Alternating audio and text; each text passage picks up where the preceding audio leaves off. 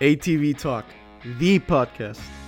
Sit down with your host, industry professional, Leonard Duncan, as the men and women from the ATV world bring their behind-the-scenes stories to life. Every Tuesday at 5 p.m. Pacific Standard Time. And remember, dream big. It could be your story one day. GBC Power Sports Tires, a division of Greenball Corp, has been producing industry-leading tires for ATV side-by-side market for over 25 years, with tires like Mongrel, Dirt Devil, TerraMaster, XC Master, Dirt Commander, and Groundbuster. They have a tire for your application. Top racers from GNCC, Works, and Best in the Desert rely on GBC Power Sports tires. So why shouldn't you? Go check them out at gbctires.com to see the full line of tires they offer. Thank you very much.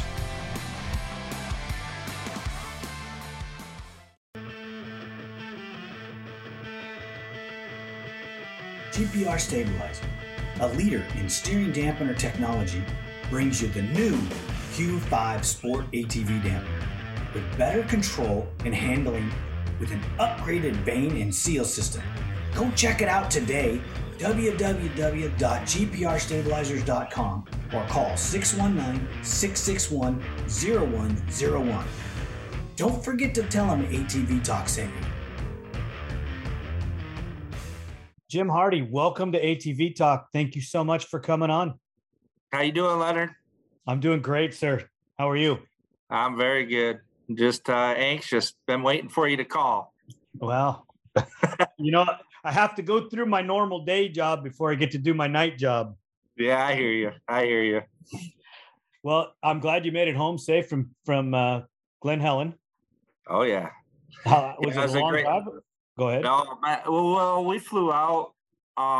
We flew in the San Diego area, and then we were managed to get close to Roll Design to Doug's, and then we hung out there most of the time, and then we went obviously to the Works race and that, and it was quite an experience. It was pretty neat. I've been to Glen Helen a couple times. I was there back in 2004 when Kevin Avina and Josh Fredericks were together. And then, it was neat to get out there. I've never been to a Works race. I was like this. I can't say I've never been to one. I was at one, the bike side, but I'd never been to the ATV one. So it was kind of cool there. And then, obviously, Joel and Grayson came out. So me and Joel's mechanic, Gary, were able to get that whole experience out there. It was crazy because it was so cool how you guys treated us out there. It was like we were part of the family out on the West Coast. So it was pretty neat. It was a good experience. Obviously, Joel and Grayson both did very well. And, like I said, just the experience of how well everything you guys were. And like you got us some parts. Everybody's like, hey, you're going to need this. You're going to need that. And they helped us, because we came out there with motocross bikes, basically, and they weren't really a work style bike. And then they threw in a rock section and all this. And we ended up we got that carrier guard from you. Right. And, we didn't have one for Grayson's bike. And we seen what happened to Grayson's bike not having one. He completely tacoed his rear rotor, and Joel was able to go on and obviously win against Bo, which was a great battle within itself too. Well, it was great having you guys and always having new influx of different riders, or especially a rider of Joel's prestige. I mean, he's one of the fastest riders in the world, and to have him come and race with us and be part of our family was pretty awesome. You do realize that was my real first weekend back since the final round in 19. Really? Yeah. Wow. Where you been? Had some family issues. Oh, I got you. My mom was really ill, and unfortunately she passed this year. I got you. Just, I've been traveling for the races for 30 years. Oh, I get it. And I get it. there was some changes that were made, and not to get too deep into it. And then a rider got injured, and my mom was sick, and the family, it was everything just happened for me to be at home. Yeah, I gotcha. And in 30 years after never being home on a Saturday on a race weekend, you talk about an uneasy feeling. You're right. Oh boy. Yeah. You've been doing it your whole life, you know? Yeah. That's what made me think me think I wasn't busy and I should start a podcast. Oh, hey, I think it's a good thing. You got so much history. Like I remember, I go back to the mid to late 80s. I was, a little kid, and I was like 13, and I was riding Honda 125s, and I remember reading all the 3 and 4 wheel action and Dirt Wheels magazines with Marty Hart and Duncan Racing and Lauren and all that. And, even back in the 86, 87, when I first got my first 250R, it had a Paul Turner pipe and, and all that stuff. And it had a Paul Turner motor. I bought all this stuff for it back then, in which it was really cool. Like when I got to meet you, and I haven't met Lauren ever or Paul Turner, but a funny story. I'm gonna break into one real quick. No problem. In 2000, right around 2006-ish, right in there, 2007, I remember going to the Nationals, and I was seeing Chad Wienen and our Paul Turner, who was Chad Wienen's mechanic. Actually, it might not even been 2006, might have been later. I went up to Paul Turner because I thought it was Paul Turner, the engine builder. And I'm like, hey, man, you did a great motor for me back in 87 and all this stuff. And he's power washing Chad's 4-wheeler. And he's giving me this weird look. And I'm just like, and he's like, yeah, okay. And I'm just like, wow, man, that guy's, he's a legend, and then come to find out, it's not the same Paul Turner. It was funny. I laughed to this day. And actually, me and Paul, Chad's old mechanic, Paul Turner, are actually really good friends now because of that day. But it was just, I started laughing, and I never ever seen or knew Paul Turner, the engine guy, racing engines. I just knew of all of his huge stuff he did on the West Coast. So it was pretty funny. He hasn't been involved since the end of 87. Oh, wow. So it's all been kind of Lauren? It's all been Lauren. Yeah. Wow. That's crazy, isn't it? The card file that Lauren has on ported cylinders, just the 2-stroke stuff that all says Paul Turner on it. You wouldn't believe the stacks of little steel boxes full of cards that he had. Wow. Yeah. That's crazy. I didn't know that. See, we're getting some good knowledge here. Most people don't understand the history, even though it's on our website. Yeah. Lauren took over the business operations in 87. And then it was a short time after that Paul invented RockShox. And then it rolled into Lauren bought the rights to Paul Turner, and Paul Turner didn't come up with the Banshee pipe, didn't come up with the LT500 pipe. I believe there was a little bit of counseling and talking to Lauren about it, but for the most part, that was Lauren. Wow, that's not. See, I knew about the RockShox and the mountain bike stuff that he started going that route, but I didn't know. I kind of knew that he wasn't as involved as what he used to be, but that I knew Lauren had a lot to do with it, but I didn't know when that transition happened. Yeah, all of those 250R motors and all that stuff that went on in the late 80s, early 90s, or through the 90s, that was all Lauren. That's crazy. That's cool though. I mean, that's good. That's a lot of history. Yeah, and a lot of people don't even realize that all the development work that went into the Banshee and the LT500, the LT250, that was all Lauren. Wow. Yeah, I've rode a couple of his Pikes Peak motors. We used to ice race back home, and and there's like a 406 or something crazy, and on a half-mile studded Banshee coming out of a corner and stabbing it, and the front end comes right off the ground. I was like, wow, that was like the fastest Banshee I ever rode, you know? And that's just the 403. There was or 403. Yeah, there was some other stuff that he's done that he doesn't like to talk about. Doesn't really want to promote it, because our whole deal is rideable, reliable horsepower. Right. When you start building into the exotics and you start getting really big, you start getting the reliability gets short because you're squeezing every inch out of it. Oh yeah. Yep. I get it for sure. And that's just not what Lauren likes to do.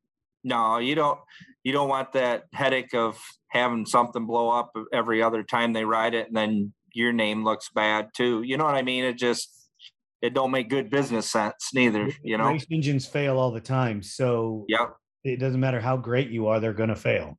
Yep. They're getting put to the extreme. I mean, look at Joel. I mean, Joel actually had a really good year this year with we didn't blow up, I don't think, anything. I mean, he had a really strong year. When we made the switch from Honda, we had we had issues with Honda.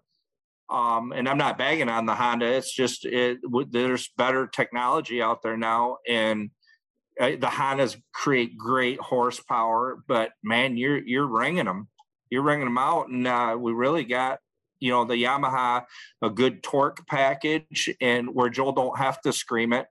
And honestly, the motors were really actually pretty good this year.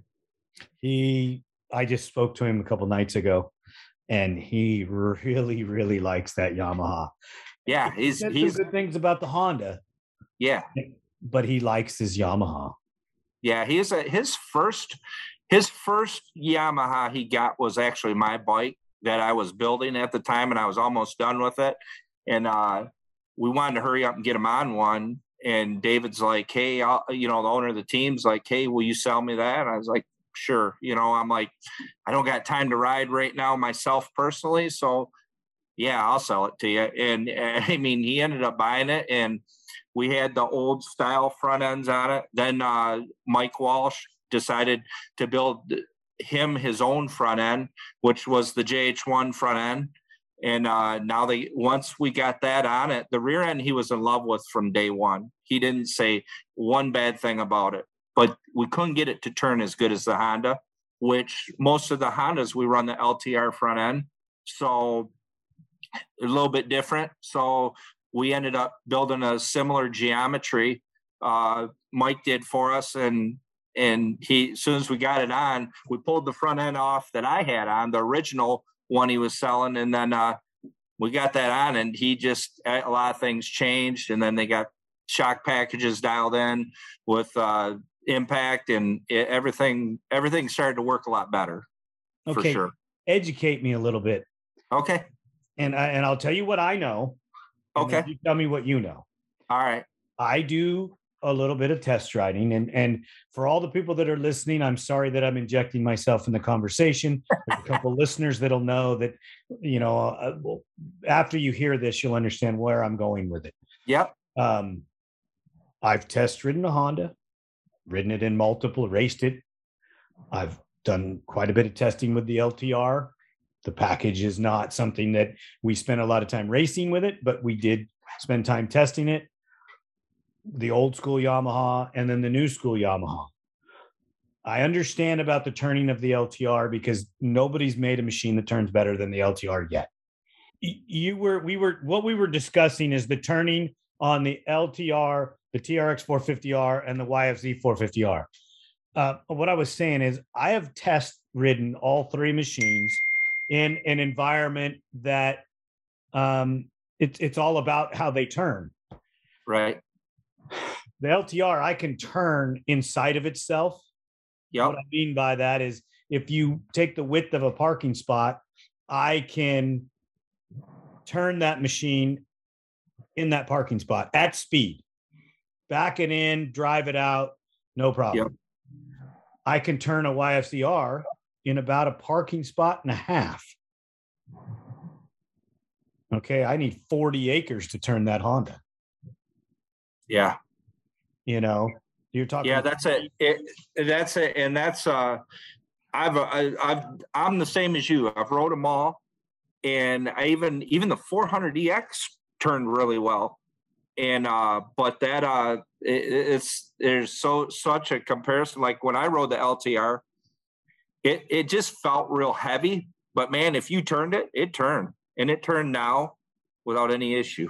So answer me on how the because I've ridden the Honda with a LTR front end, and I thought it was okay. I was not personally like, oh wow, this is the greatest thing ever. Okay, sorry for those guys that think it is. Right. But what didn't turn about the Yamaha? I think they were looking for it. So I don't know. So like, were you on moto? Were you on like more of a works race, or were you on moto? Asphalt. Okay, I got you. So you have to if it doesn't turn on asphalt, because it won't rotate. I got you.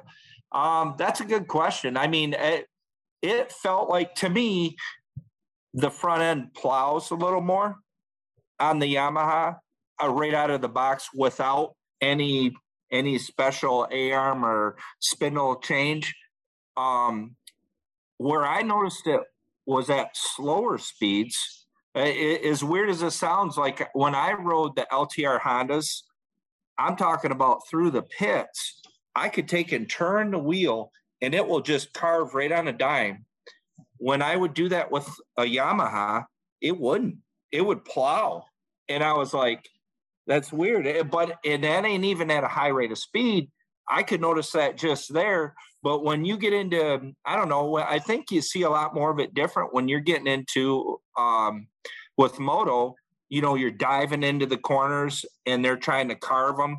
I don't know. I don't know what the difference is between, like you're saying, with the pavement and dirt. You would think it would be, I don't know. I think the pavement is a little more positive set where, I don't know. That's a good question, but I know that Joel, when he got on that, it was night and day. He says, that's it. This is the feel I like. This is what I felt with the Honda, and a lot in our Hondas were all LTR front ends.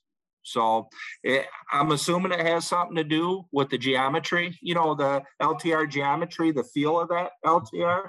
Yeah. And maybe that's just the feel Joel likes. He likes that feel. You know what I'm saying?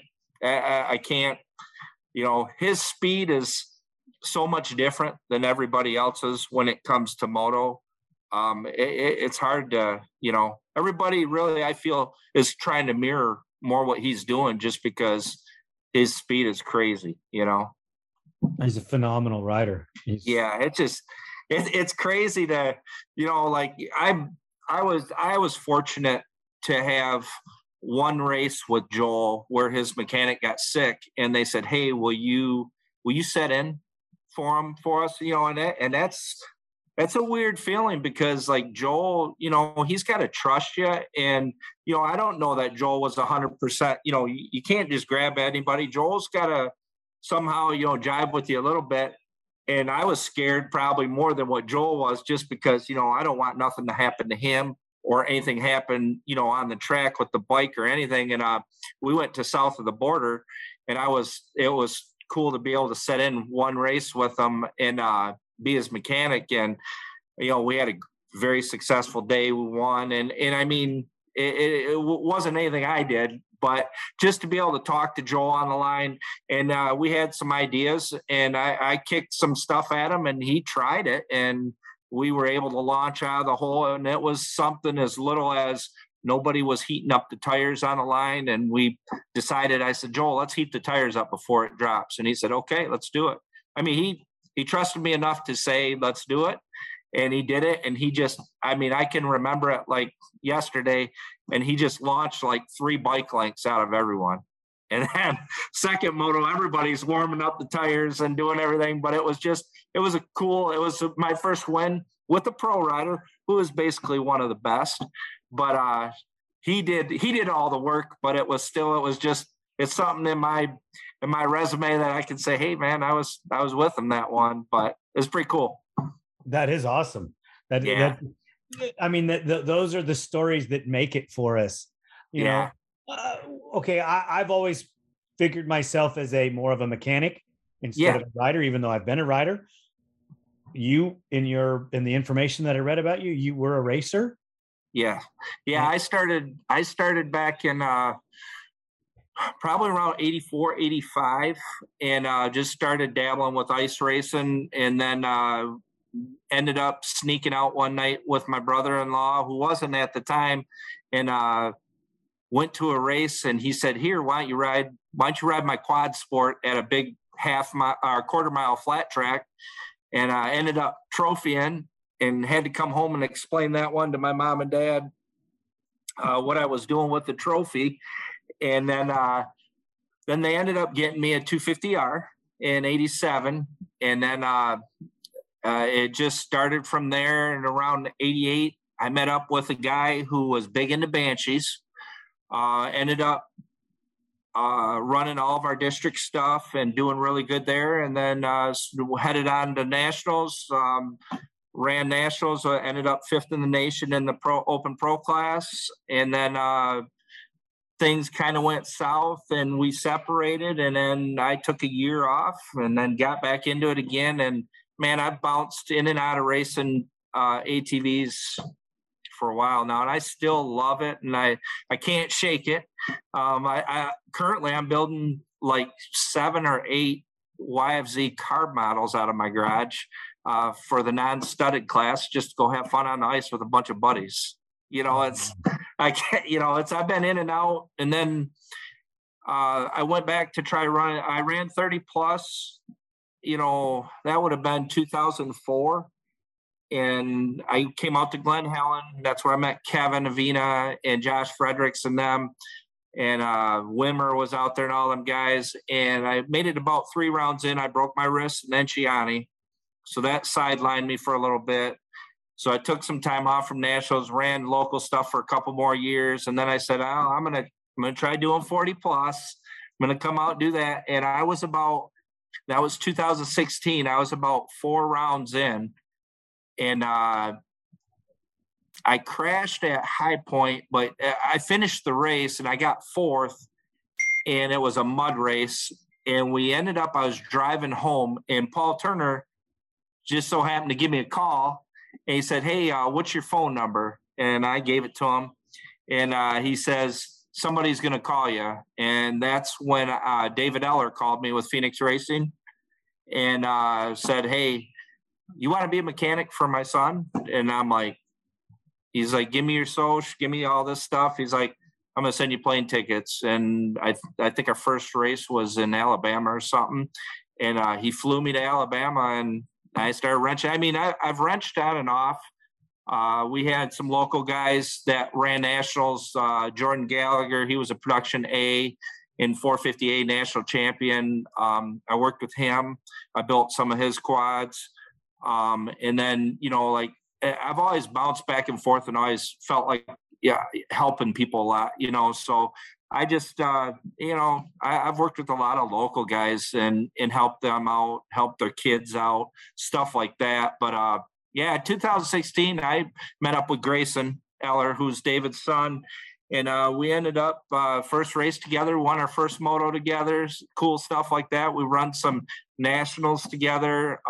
Grayson's been runner-up a few times, 450A and stuff like that. And, he's running GNCC now. So that I've been mainly on the moto side of it. So I go to a few GNCCs a year just to get the feel of it, just to understand the GNCC side. And I started building wheel covers that were similar to, I don't know if you know Harold Goodman. Yes. And I built some similar to his, but I was making them thicker. And then I started going farther, and I actually made some inners and some outers. And I started working with Bryson Neal, who's a rocket fast. I ended up working with him and gave him some, and then now I got stuff on there.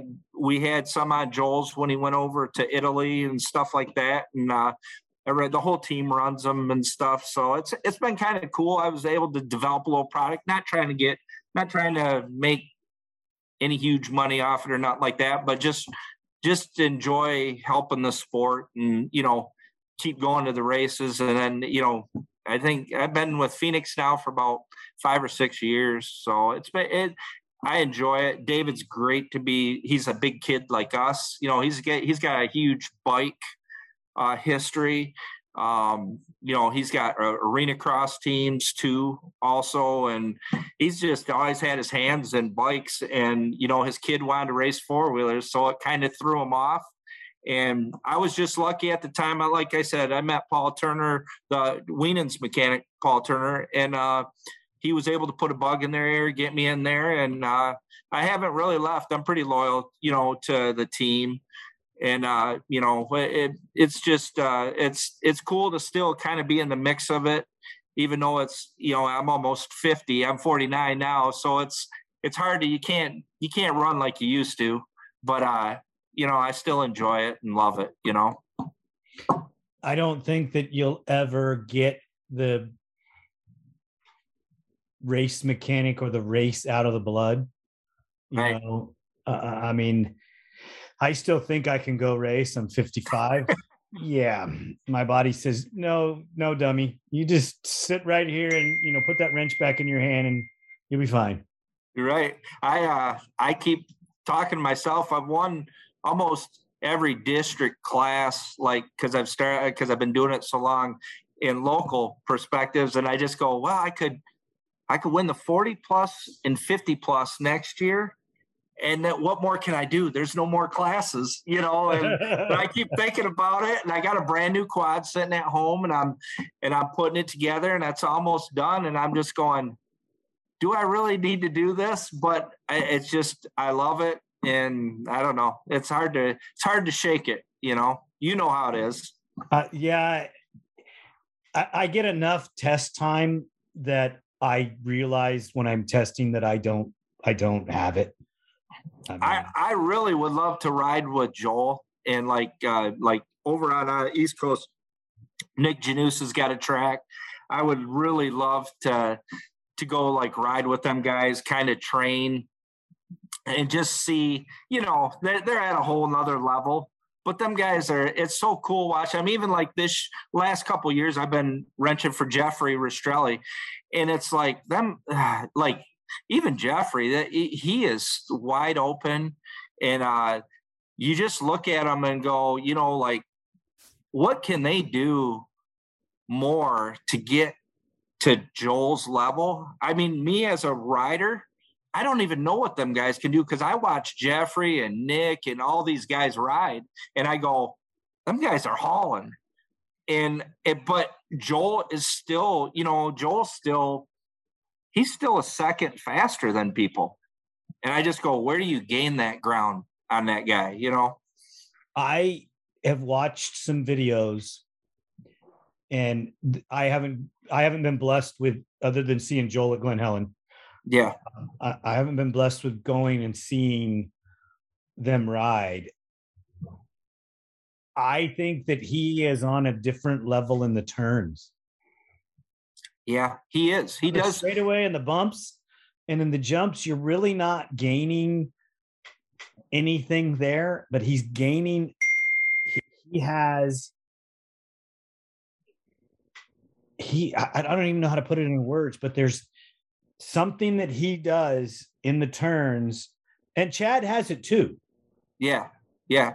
They just have this ability to keep the machine at a higher rate of speed through that turn without scuffing, where some of the riders will go in and they will use that berm to slow them down to make the turn, where Chad and Joel have figured out a way to enter the turn in the berm, and it keeps them at speed and under control at the same time. And the funny part is they're two totally different riders. Like Joel is a lower rider. I know he's short, but he's a lower center of gravity rider. He's really hangs down low. Chad's just the opposite. Chad's almost like standing up through the corners. And both, like you said, they're both. It's amazing to watch.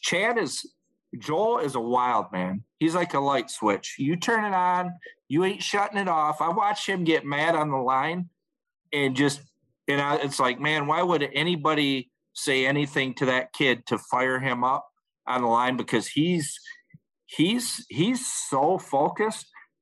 Chad, on the other hand, I've watched Chad, me and Chad's joked around a lot on the line before. And, I try to prod him a little bit every now and then if we're all up on the line. Like I used to go up before I was helping Jeffrey. I used to go up and film Joel's stuff. So I'd be up on the line holding an umbrella, whatever, goggles.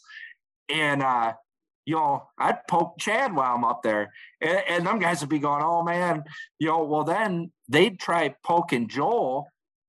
And it just turns on a light switch. And it's like, you guys don't know what you're doing right now. And Joel just turns into he turns into a whole nother guy when you poke him. You don't want to poke him. That's all I got to say. You don't want to poke him.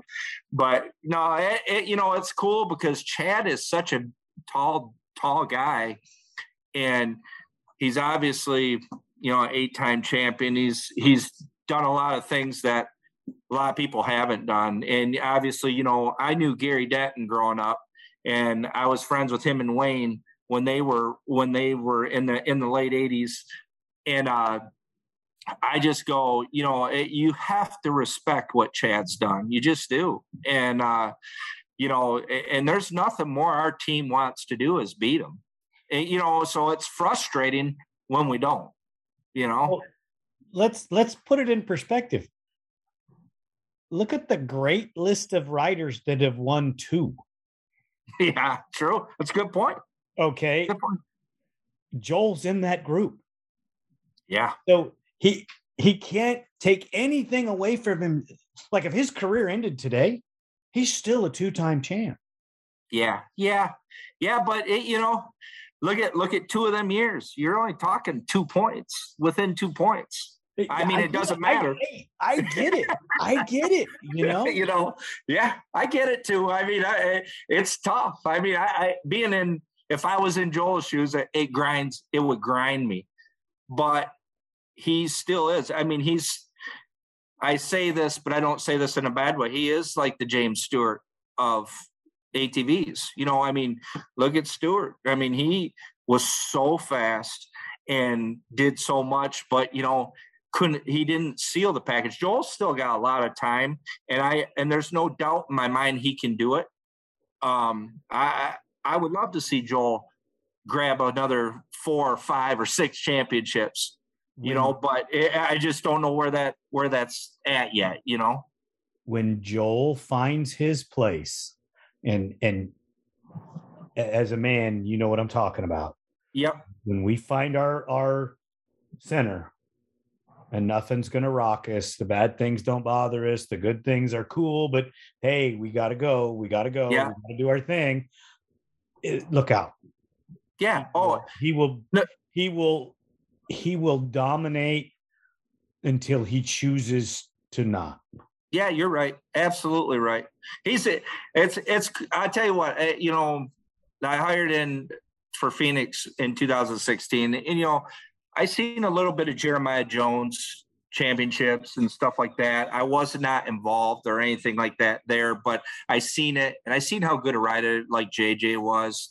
Your Tim Farrs, your Corey Ellis, all them guys. I watched a lot of them guys, and Thomas Brown and Pat Brown, and Joel is, like you said, his cornering is amazing.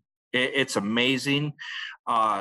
What he's teaching, like he puts on a lot of riding classes, and I got, there's kids who I work with that come back to it and go, well, I'm doing this wrong. I need to ride the brake more. And I'm a little more old school. I don't like riding brakes because I know it's slowing you down. But Joel's speed, he's dragging front brakes through the corner, staying on it longer and just doing crazy things that, as me and you being older guys, we didn't do that stuff probably back then. He found something, and I don't know if it was through. Joel was a flat track racer, and that reminds me a lot of TT racing, and and I don't know, he's found a great he can corner like no other, and let's face it, he's a jumper. There ain't nothing you can't throw at Joel, and he's going to be one of the first to do it. And I seen that at Iron Man, when he did Godzilla and all these stuff, and I got it on film, and I'm just going, they were so high up, and once you do it, they all got to do it, or you ain't going to be near them. Right. And guys, once Joel, I know what's his name, Brown there, he did it, he would do it, and then they all started doing it. And Joel would sometimes be the first one to do it, and then sometimes he'd let somebody else do it, but he's not scared by any means to do it, that's for sure. So he's got that no fear in him, still. Exactly. Do you watch MotoGP at all? Yes. Did you see the article about Marc Marquez that Carl Crutchlow talked? I did not. No, I did not. And this rolls into Joel's quarter speed, because he's got something that the rest of them are trying to find. Carl Crutchlow said that the reason Marc Marquez was the best guy ever, he says on average, the guys are locking up the front brake or the front wheel on their MotoGP bikes, anywhere from 10 to 20 times a lap. This is the average guy. Right. Marc Marquez locks up the front wheel of his bike like 125 times. Wow. That's crazy. Well, and you can't see the lockup when you watch the videos. You have to watch it in slow motion. But I got you. The braking that he uses, he says the rest of us can't do it. He says that's why he can ride the Honda like nobody else can, because he rides totally different. Right. With his right arm injury, he can't work the brake the same way, so he can't ride the machine the same. That's crazy. Yeah. That's a lot. Yeah. That's and when your competitor comes out and gives your secret away, yeah. So something that Joel's doing is the rest of the field's looking for. I had a conversation a couple of days ago with Joel, and we were talking about the young guys coming. And I know that there's one of them in there, maybe two, that are gonna find it. They're gonna get fast. Max, I think Max is gonna be something special. Matt, I tell you what, it's funny you bring him up, because he's worked with Chad. That was more of a Chad program that they were working with Chad, and Chad's kind of put him under his wing, and he rides just like Chad. I watched him a lot in the Pro-Am, and I was like, wow, like he was fast, because in the Pro-Am classes, you're getting a lot more hybrid stuff in there, and you get a lot of guys who run like the Walsh hybrid. And that's been more the dominant bike for that Pro-Am class for a long time, I think. And but when everybody transitions to the production bike, I don't see him doing as well. Well, here's the key thing with that is Max ran the production bike in the Pro-Am and was fast. So, and, like I said, he rides. It was weird. It was like he looks just like Chad on the bike. He looks really good. I think he's going to be good. Hey, Zach Decker don't look too bad either. He's been riding good. I'm trying to think of who else you got out. Videos of Zach, but I have not. He hasn't put it together yet. You know what I'm saying? Isn't he? He's not a pro yet, is he? No. Yeah. So No, but I mean, yeah, I'm looking at, pro-ams that are going to come up, and you're right. I guess Max is a pro, but who else did you see? I really like Ford. Oh, he's good. He's a good kid. Okay, the first time I ever saw him, he was in the same gear as Joel. Bike looked the same as Joel, and I thought it was Joel. And I'm watching this thing, and I'm looking at third place, and I'm thinking, gosh, who's that in third? They're going pretty good. And then I realized that's not Joel in second. And he was all over Chad.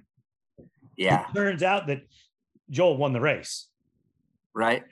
But those two had a battle, and he ended up passing them both somewhere in the race. But yeah, Bryce, he was an eye opener this year. I mean, I think he needs, I almost feel like he needs to bulk up a little more. But man, that first half the race, you got your hands full with him, especially in the pro class. He's a great starter too. He's a great rider. You can't take nothing away from the kid. He's good. What about Wolf? Oh, Wesley? Yeah. Wesley's an animal. He's a good guy.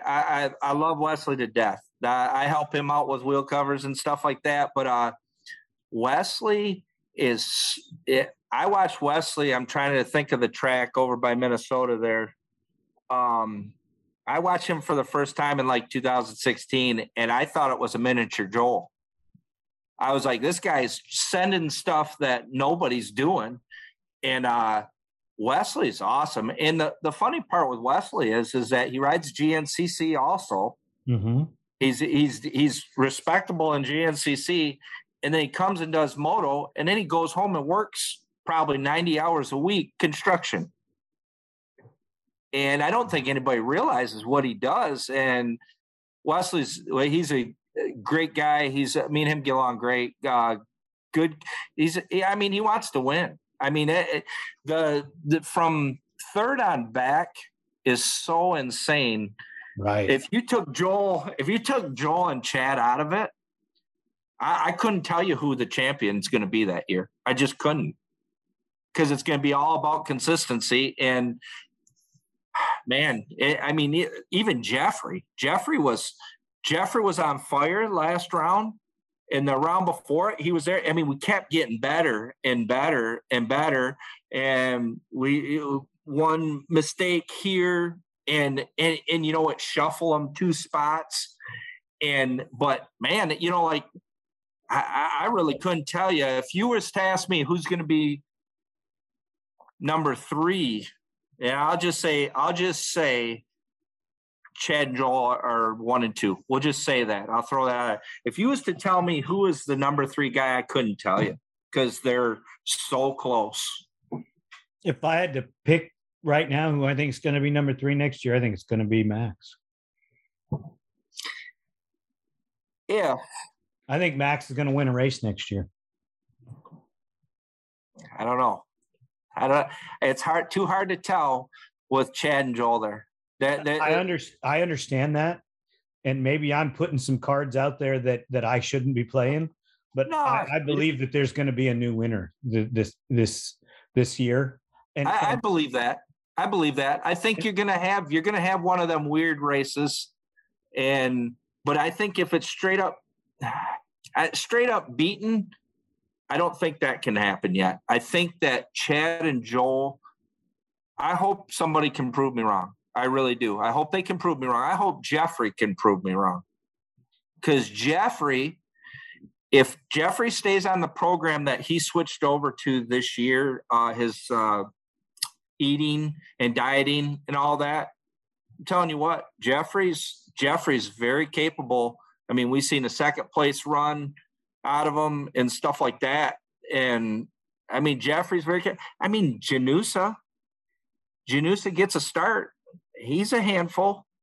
I mean, Bryce gets good starts, and he gets about halfway to 3/4, and then he'll fade a little bit. But he's such a little a little kid. I say kid, he's not a kid, but he's so little, that it's a lot to hang on to them big bikes, but he's fast. He's got speed. Well, you're also talking about Joel is a man. Yeah, you're right. Okay. Jeffrey is a man. Yeah. The rest of them, to my knowledge, are still becoming men. Yeah, that's true. That's true. As well as anybody, consistency will win championships. And man strength, Chad being a man, has done that the best. Joel, pretty soon, Chad will probably be, I'm saying Chad's going to get a couple years left, and then Chad's going to move on or call it a great career, one of the best ever. And then, Joel's going to, if Joel don't stop that rain now, which I think Joel's the only guy that can, Joel will continue to win for a while yet. But the only people, like you said, that all these people me and you talk about are capable. Every time we've said, you look at all forms of racing, and every time we've said, hey, when that guy leaves, this guy's going to dominate. How many times does that not happen? Probably more than what we thought, eh? Right. And because there's a wild card that comes in. Yeah, you're right. Nobody expected. And there might be a young kid that's coming out of there that could be another Jeremiah Jones. You're right. But usually, let's be honest, we're seeing it. Yep. We're seeing it through the minis, the schoolboys. You're seeing somebody that at a dominant speed. Bryce Ford, his biggest battles coming up through was like Trevor Thatcher, people like that. Them two battled it out all the time. I think, and then everybody's moved on. Wasn't Thatcher just unbelievably fast? Yeah, he was. He still is. He's just got hurt the last couple times he's went out, and him and Bryce were very compatible. And then Bryce had a little. I can't remember the exact what happened if Trevor got hurt and then Bryce moved up and on, and then Trevor took some time off, and then he started to come back, and then he had a bad accident, and he was still fast. Now, was he Bryce fast then? I don't know, because he wasn't running with them, but his times looked pretty dang good.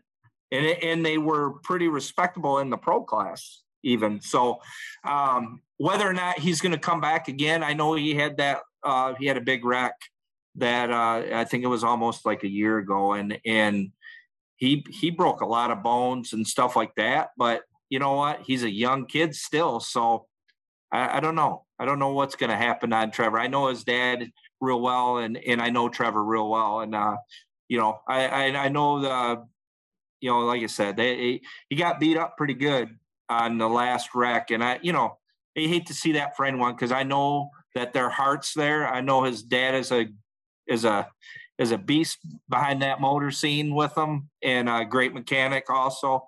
So I don't know, I don't know if he'll be back or not, but I think it would take him probably a year or two to get back into the pace. You know what I'm saying? Yep.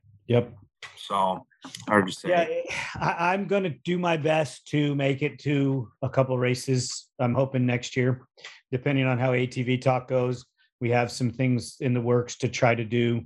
We're trying to grow so that we can get around. I would like to go to a GNCC as well.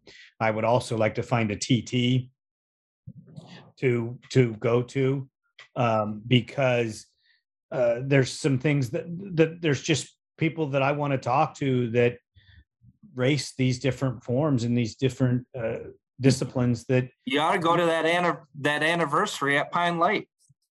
Are they going to do that again? I don't know, but that's always a huge turnout at Ashtabula. If I was you and was looking at TT stuff, that's what I would look for. That's a great. I hope they do, because it was so cool. I didn't get to go myself. I was going to go and I didn't. And I think that would be the one to be at. It was a bad year for us to go. Yeah, same here. We couldn't pull it off, you know.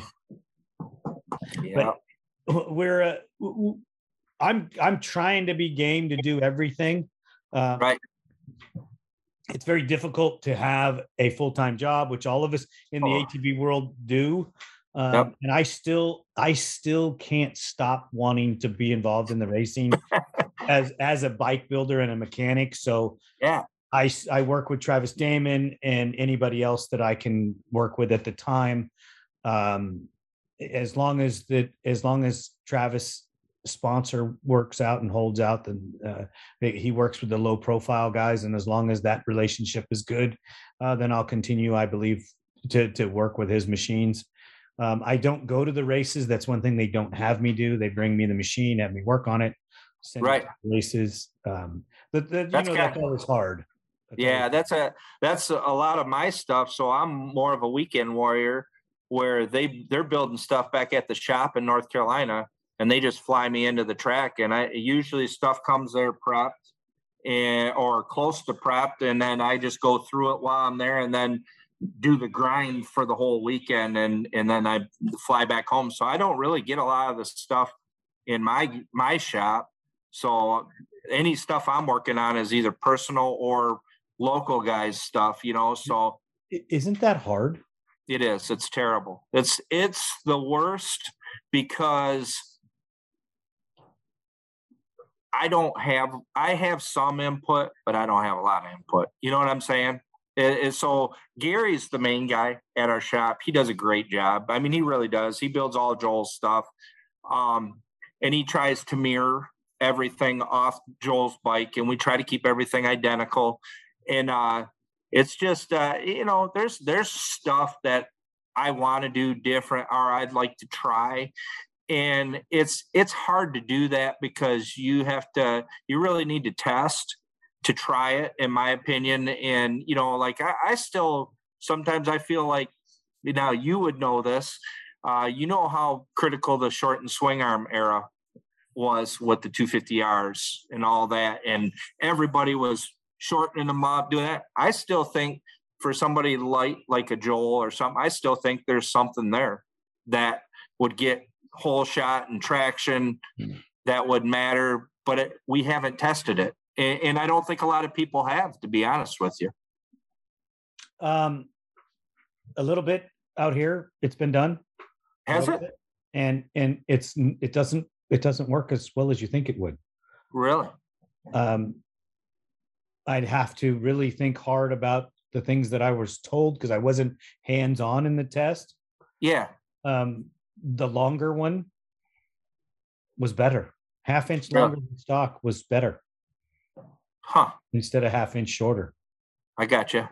But you know what I'm talking about. I mean, it's like, look at you. It has something to do with the way the Yamaha rear end works. And if you really wanted to get high tech, let's get Doug Roll involved in the conversation, and he could talk to us for 3 minutes, and we'd both have a headache and walk away, because we wouldn't understand what he said anyways.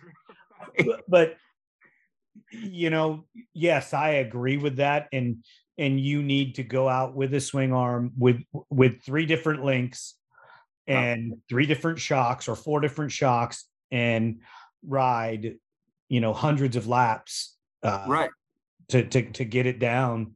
And yeah, there's, for certain tracks, I think that your shorter swing arm might work at specific events, but it may not work for everyone. No, right. Shane Hitt. Yep. Different swing arms, different shocks, different places they raced. He had a setup for everything. Yep. Well, I don't think this is going to work here. Let's do this. Let's do that. And that's why one of the reasons why that guy was so phenomenally successful is because he knew the setup and had the product in the trailer.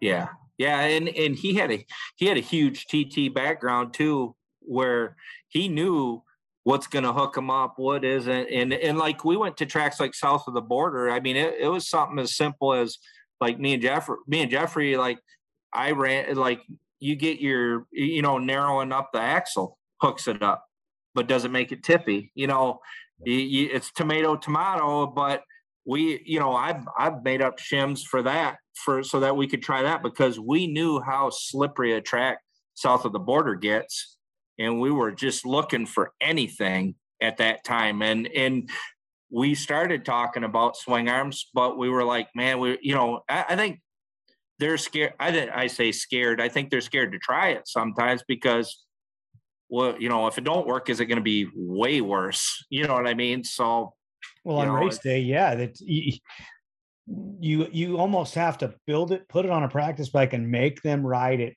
for months before you put them out on the racetrack, just so that they're. Yep, I agree with you. And some of the stuff, I mean, I'm just looking at hole shots, that traction, that initial traction to the first corner.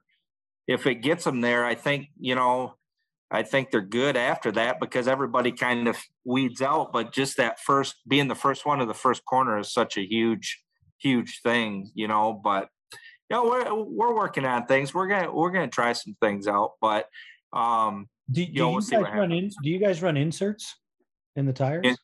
Yeah. Do you run blocks or balls? Balls. A lot of testing in that. Yeah, them guys been running them for so long. They got it down. You know what I mean? It's just like tire blocks. Like we ran blocks in Grayson's bike because I had to swap tires at Glen Helen, but Joel had balls in his because that's their gig. And we didn't bring a lot of extra stuff out there, and we ended up running blocks and no tire pressure.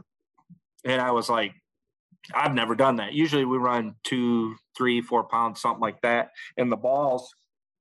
But it was crazy to see how all that even worked. And I know Kenny Sanford at Tire Blocks, great guy. And it's neat how that they've figured something out. Like, cause I didn't realize how bad, the rocks are out there on the West Coast. We cut a tire in practice and didn't even know it. Next day I'm like, man, that tire looks flat. And it was. So we ended up having to borrow tires from Brandon, and Kevin. So they were super cool to give us a set of tires. And like I said, the trip out there was you guys made us feel at home. It was cool. That's awesome. And on motocross, you guys like the air pressure in the tire? Oh yeah.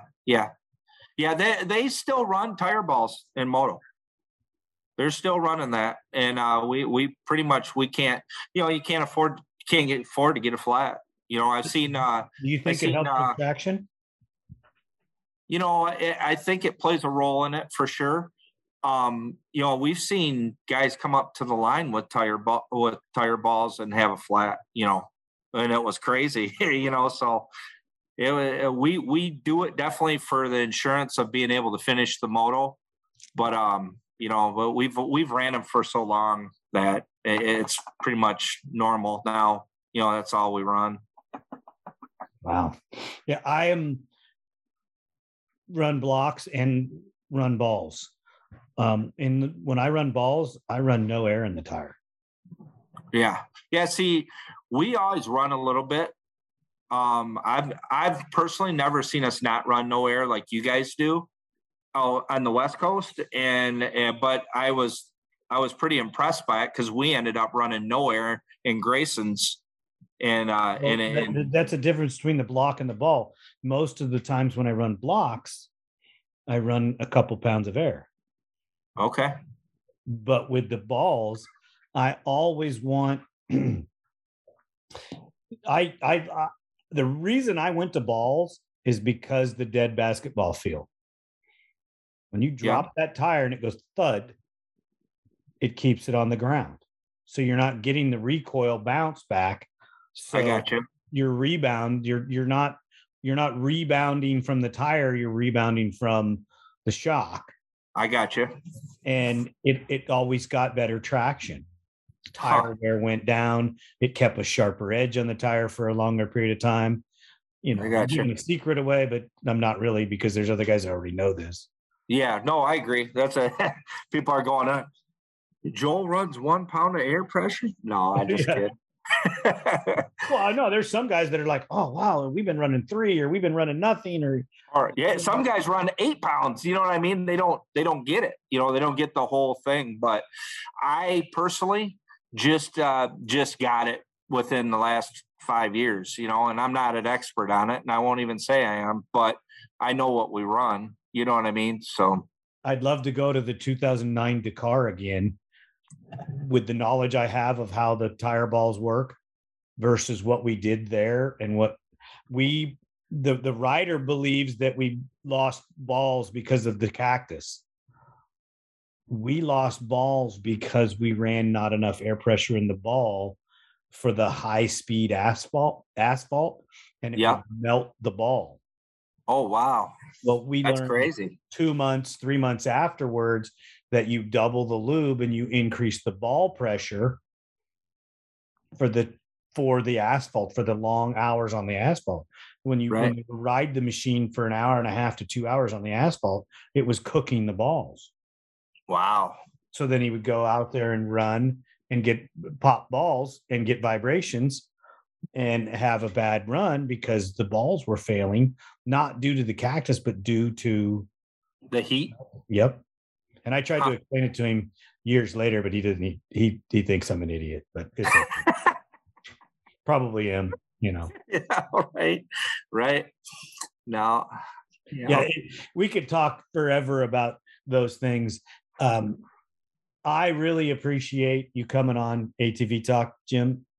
And it's an honor to be on this show, man. There's been some pretty good guys on here that were Corey Ellis and guys like that who I know real well, and it's like it's cool. I sit back and watch a lot of these shows, and you ever think about like getting like a Marty Hart or somebody like that? I've had back in the day. Have you had Marty on? Yep. That'd be kind of cool. I guess I never seen that one. I might have to go back and do some history looking, eh? It's in it's in a single digit episode. How about that Doug Roll, that old guy, that old Doug Roll? Doug Roll keeps evading me. Hey, he does it to me too. I'm surprised. Yeah, I ain't gonna lie to you. My phone just went off and it was Doug texting me. So I don't know what he's up to, but he's probably up to no good, I'm sure. Well, when you get a text from Doug Roll, you answer it immediately because you're going to lose your window. Right. He'll give me some grief if I don't. I'll answer him in a little bit, but yeah, he's a good. When he calls you drop everything and answer that call. Oh yeah, for sure. Him and Jed, they're good people out there. They really that was crazy on the trip out there because we ended up we switched linkages to try to basically we had a moto setup going out there and we hurried up and throwed something in and Doug's like, why don't you guys just try this? I think it's going to be better than what you got. And it was pretty good. And it was pretty neat that just his knowledge of the suspension and Doug's knowledge in general going so far back. Doug's got a story for everything, and he's told me some pretty good stories, and it's just crazy just how involved he is still. And like I'll joke with him, be like, why don't you just bring that Lobo chassis back? And I'm only making 5 every time I come out there. There's another one sitting there. I'm like, dude, why don't you just do these in production, quit screwing around, and he's really loves the suspension side when I talk to him. And but I don't know, man, he's such a diehard. He's a good dude. And he's been good he's helped us out like for that race. We came out there and just able to throw something together for us that obviously kept us super competitive with all your riders out there. Was pretty cool. He keeps Bo happy, and Bo is very difficult to. Is he? Yes. Man, I tell you what, I met Bo for the first time, and I've heard nothing but good things about him, but I never met him, and I actually got to meet him, and what a class act, what a good guy, super nice, that place went nuts when Joel came in the pit and Bo was in second and I was slamming fuel in Joel's and we got him out. And when Bo came out, I mean, he was on Joel's grab bar, and that whole place was going nuts. And I'm looking around going, that's pretty cool. I mean, they were rooting Bo on 100%. And luckily, Bo didn't get him. But, I mean, it was neat that the fan base that Bo has. And he's like got a fan base like Joel's got on the East Coast. You know what I mean? Because they give of themselves to the people. Yeah, for sure. For sure. A good guy, man. It was an honor to finally meet him. I seen a lot about him, read a lot about him. But to watch him ride is, you know, he's not a young buck no more, and he's still getting it done. I would have to say, for a 28-year-old Joel Hetrick, as fast as he is, to come out and for Bo to stay as close to him as he did, for me, that was a win for Bo. Yeah, I would say so too. I mean, the course was lend itself more to Joel. Absolutely. And 3 motocross tracks tied into one with a rock section. Okay, you know, hey, you're right. And I'm not trying to take anything away from Joel. The guy is going to be fast on anything. Yep. If he would have went to Mesquite a couple weeks ago, I don't think that he would have liked it a whole lot. I know this. He's seen a lot of backlash on the internet about this, about exactly what we're talking about, and you're going to get him again. Good. And not at Glen Helen. It's right. Going to be. They really want to go to. Where's the last one at? Mesquite. Is it there? They want to go to. The last one's it's Mesquite or Havasu. Havasu. That's where they want to go. Havasu. They want to do Havasu. Havasu in the old days was the most miserable place ever. They've groomed it so much. It's still bad. Don't get me wrong. Yep. And there will be you will need a little bit of school on prepping the machine for the sand and the rocks before you go there. Nothing major, you know. Right. Your woods guys already have a package for it. So it's nothing super major. Doug will have to talk to you about suspension, because no matter what you put under the bike will not be right, because right. It changes so much. It changes so much, and it just beats you to death. Yeah, that's it. I think that was, you know, and I'm not making no guarantees, but I know that the internet fired him up when he read a lot of people made remarks about, well, it was basically a motocross track, blah, blah, blah. Don't get me wrong. A lot of it was. It very much was. I was a little pissed, because you got to take your hat off to Joel. Oh, yeah. Yeah. I mean, because he still did it. Yep. He still won.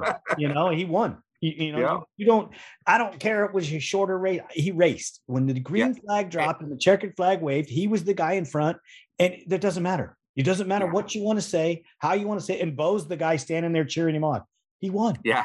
He won. Yeah. That guy won, you know? Yeah. And if it had been a 2-hour race, I don't know that the results would have been any different, but I mean, Joel would have been beat down pretty good, but that kid, it's hard to tell when he's tired. You know, it just is. And I ain't taking nothing away from any of them guys out there, because, I mean, you're dealing with a kid who is one of the best.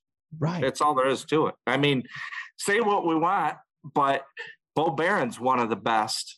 Joel's one of the best. All them guys, I mean, Sloan, all them guys, them are good riders. They're not scabs. The bad thing for us at that race, 3rd to 9th place, had a problem. You're right. Heck, even Bo had a terrible pit. Yeah. So Bo lost a ton of time. His pit, they came in and they didn't get turned. And I'm like going, what are they doing? That's how bad the pit was.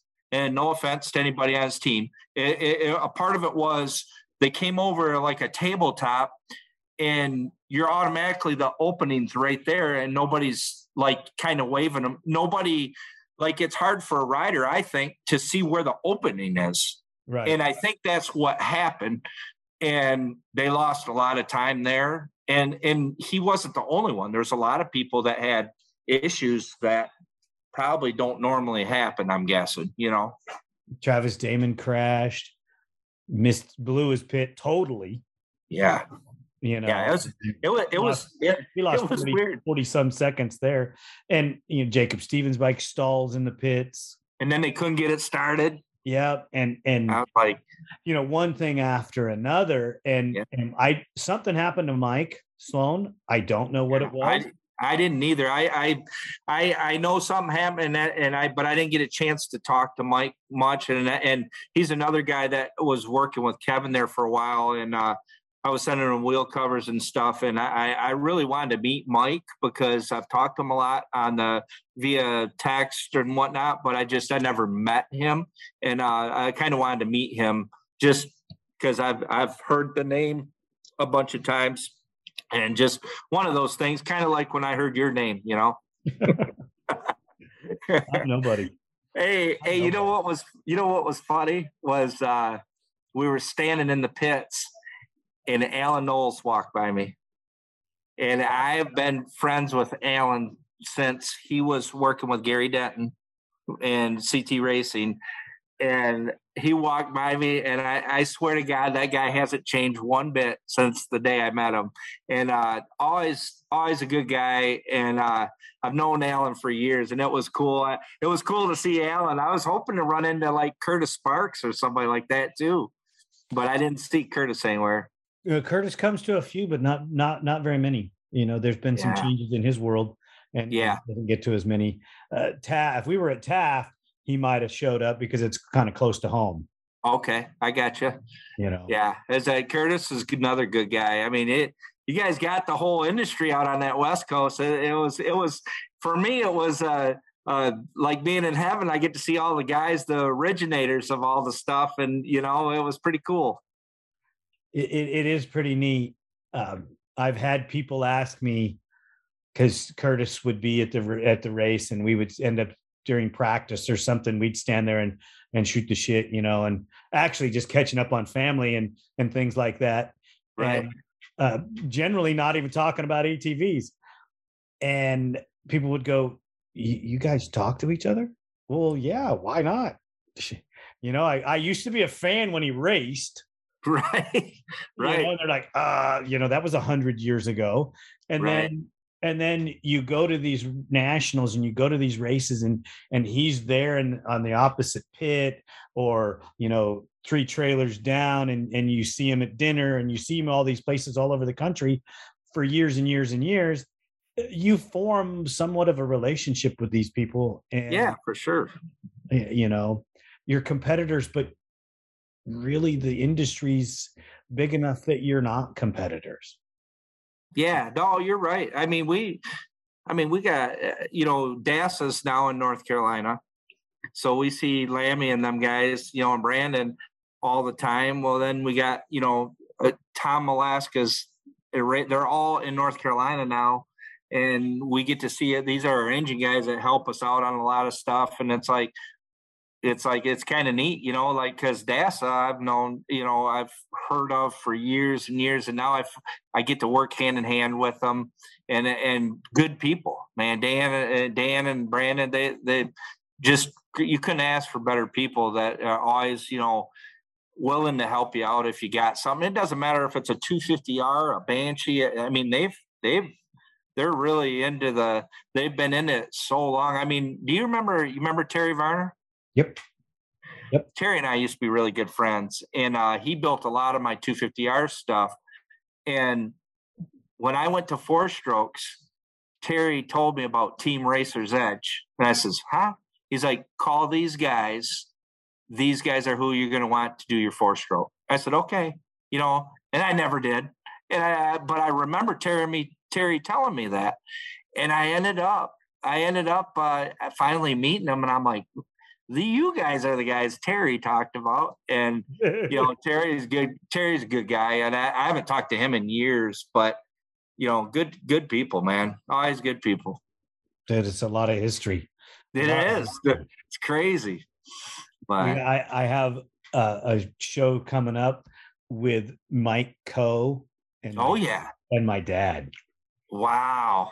Yeah. Mike Coe, that's some old names. And that's all three-wheeler era, ain't it? Oh, yeah. Mike's always, I like to have Mike and my dad on. Your episode will air after that. Oh, that's fine. Yeah. So people will be hearing this going, well, we already heard that, But Mike, every time Mike sits down with my dad, they start talking about some of the old school stuff that I just remember as a kid. Yeah. And Mike's not that much older than me, but still he was old enough that he got to experience some of these things, some of the old machine shops, or, we talk about the 9110s and the 185Ss and everything. Right.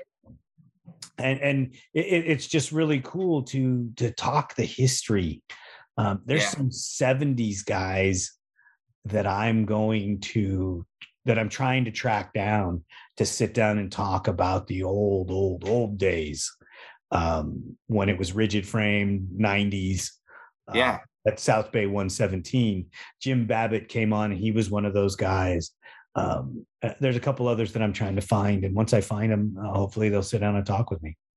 Right. Yeah. You want to know a real quick one here? You know Arlen Lehman. Yep. LRD. Yep. So here's a fun fact. Back in when I was running Banshees at the national circuit, like 89, here comes this guy, walks up, and this guy was a nobody, walks up with these temp probes, and we were running a Banshee, and we're watching him, and he's like checking our exhaust and this, and we're like, what are you doing? And he was like, oh, I'm just checking this. And he was working with a rider from another country. And, we just started talk to him. Come to find out it was Arlen Lehman, but this was before LRD blew up. And just got to know Arlen real good. And we used to tease him, I'd be, oh, hey, what's up? Let's race, dude. LRD. And we would, we always messed with him. And then eventually Arlen was like a wizard. He was super smart and ended up, obviously getting with Gary, did the right thing. He grabbed Denton and went on to, and I believe Jeremiah too, and grabbed two phenomenal riders. And he was a phenomenal engine builder on top of it. And it was crazy to see Arlen when he started. Like we knew him right when he started and all the way through. And it was pretty cool. I was like, man, he started we were at nationals. I remember him before he was as big as he was. It was pretty cool. He spent a lot of time on the phone with my brother. Yeah, I bet. Yeah, he was good though. I mean, I watch every now and then. I'll get on Instagram and see him CNCing cases out and still doing 250R work and building pipes that look beautiful. Right. Yeah. That's what it's all about, brother. Yeah, it is. You ain't lying there. Well, Jim, this was a lot of fun. Hey, man, I tell you what, it's been an honor being on this show, and it's great to really sit down with you, and I can't thank you enough for getting us that skid plate for Joel's quad. I know we didn't pay you for it. So if you want to send us that bill, I don't have no issue with it, but we get you squared up. But if I do appreciate everything you did while we were out there. I can't thank Kevin enough. Kevin, he's a junkie like us. He loves the sport, loves to wrench. And, like I said, it was great for the Phoenix race team to be out there. And I'm trying to push them to get them to come out more. For sure, because it was like I said, that West Coast was a cool feeling. Like I said, the people out there, we had so many people come up and just say hi, touch base, and you guys made us feel at home. That was cool, and I would hope that if anybody wants to come to the East Coast and do some moto and sees us there or needs anything, they can come talk to us or come see us for anything too. And we'll help you out just like you did us, for sure. That's outstanding. We really appreciate that. And I'm hoping that some of the guys do make a transition. Grayson, I am calling you out on Jim Hardy's show. I'm calling you out, Grayson. You need to come sit down and talk with me. You have insight. You have some information that everybody wants to hear, and some stories. So Grayson, please come and be on ATV Talk. Yeah, I'll get a hold of him. I've called him a few times. We're gonna make that happen. We'll get him out of here for sure. Joel said he's gonna beat up on him too. So anytime you want to sit down, let me know. I like to shoot the shit, you know. Well, I'm definitely going to have you back, and I really appreciate you taking some time out of your busy schedule for me. Thanks again, Jim. All right, no problem. The team here at ATV Talk would love your feedback.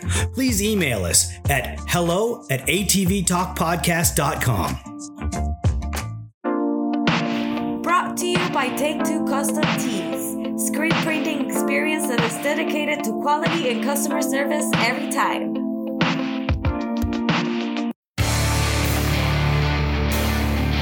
San Diego's Body Evolution and Wellness Center. With over 17 years experience, Dr. Heidi looking out after all your chiropractic needs, and Coach PJ looking out after all your fitness needs.